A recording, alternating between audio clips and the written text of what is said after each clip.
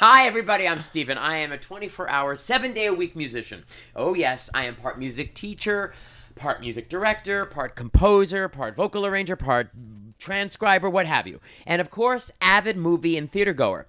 Always going and going and going and going, except when I sleep, which is at random, unusual, and, frankly, troubling times. Join me as I unravel the why, the where, and the how of this perturbing problem and attempt to solve it.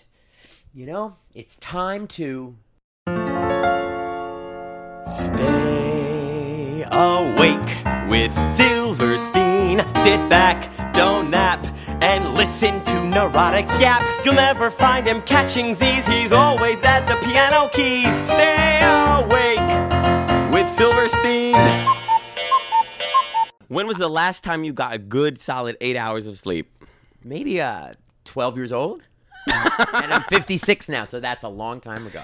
And it's not that I can't fall asleep. It's that I get tired at a certain time. I don't know. It's random. It depends on how much sleep I get. But I get tired at a certain time. Like, so I'm really... Sometimes I'm awake at 10 o'clock, and then I will go to bed at 10:30. But when I go to bed, if it's 9:30, 10, I get up after 4.5 hours. Or sometimes 5. If I'm lucky, 6.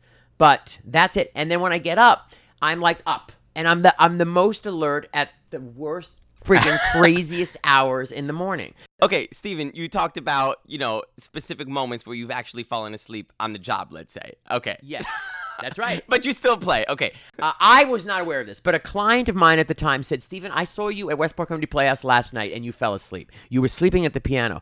She said, what happened? What did you do? They said you fell asleep. I said, why did you do that? What were you doing? What were you thinking? She was not having it. But she said to me, what was the problem? Why are you having this problem? You need to take care of it. So that was a wake-up call. That was a wake-up call. Yeah, Have you ever taken any type of sleeping medicine? Has a doctor ever tried to?